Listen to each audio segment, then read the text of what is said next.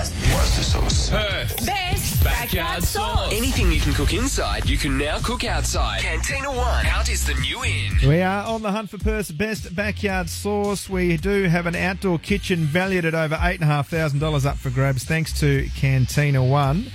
And we have met our 4 contestants so far. Just one contestant to go, Carmen. Just one left to go. And look, let me tell you about this sauce before we meet the person behind it. It's called a superstar sauce. And on the entry form, this person wrote an acrostic poem. Remember those poems in school where you match the first letter to the poem, to the words?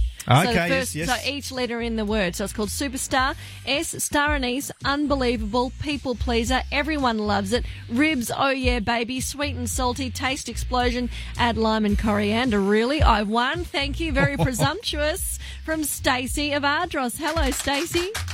Hi guys, how are you? You're contestant number 5. Congratulations. Thank you so much. I'm very nervous and very excited at the same time. Well, we heard a bit there about your sauce in your entry form, but just tell us why it's so good.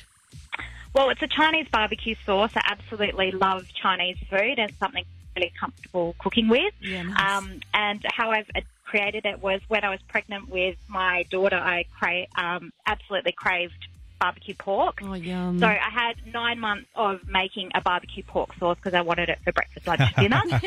And then 3 years I've been able to adapt this recipe and make it versatile to suit my kids and, suit adults if they want a bit more chili or a bit more spice. So nice. That's sort of how it came about. That's good. So it's been over 3 years in the making, and like the Correct. young kids and the older adults can enjoy it as well. That's good. Very versatile. Absolutely. Yeah, it is, and it goes with everything, different types of meat. It's great as a pulled pork, great as a pulled beef. It's fantastic on chicken legs, and I've got a different protein for the competition, so I've tried it this week with that, and it's delicious with that as well. Oh, interesting. You'll have the edge on Fitz and I think. I mean, first of all, you will turn up this afternoon to do the cooking process as a complete team, and second of all, you've done some work behind the scenes. Fitz and I, I will help out to make the sauce for the very first time today.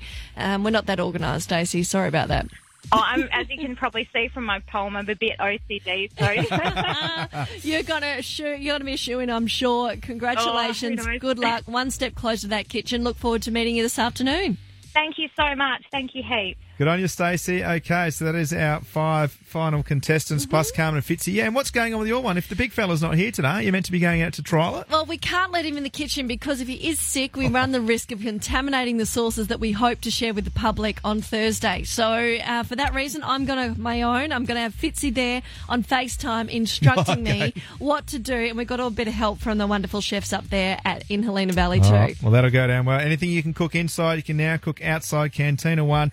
Out is the new in. Hopefully have some details where our big sauce-off is going to take place very soon for you here in Perth's Real Gold, 96 FM.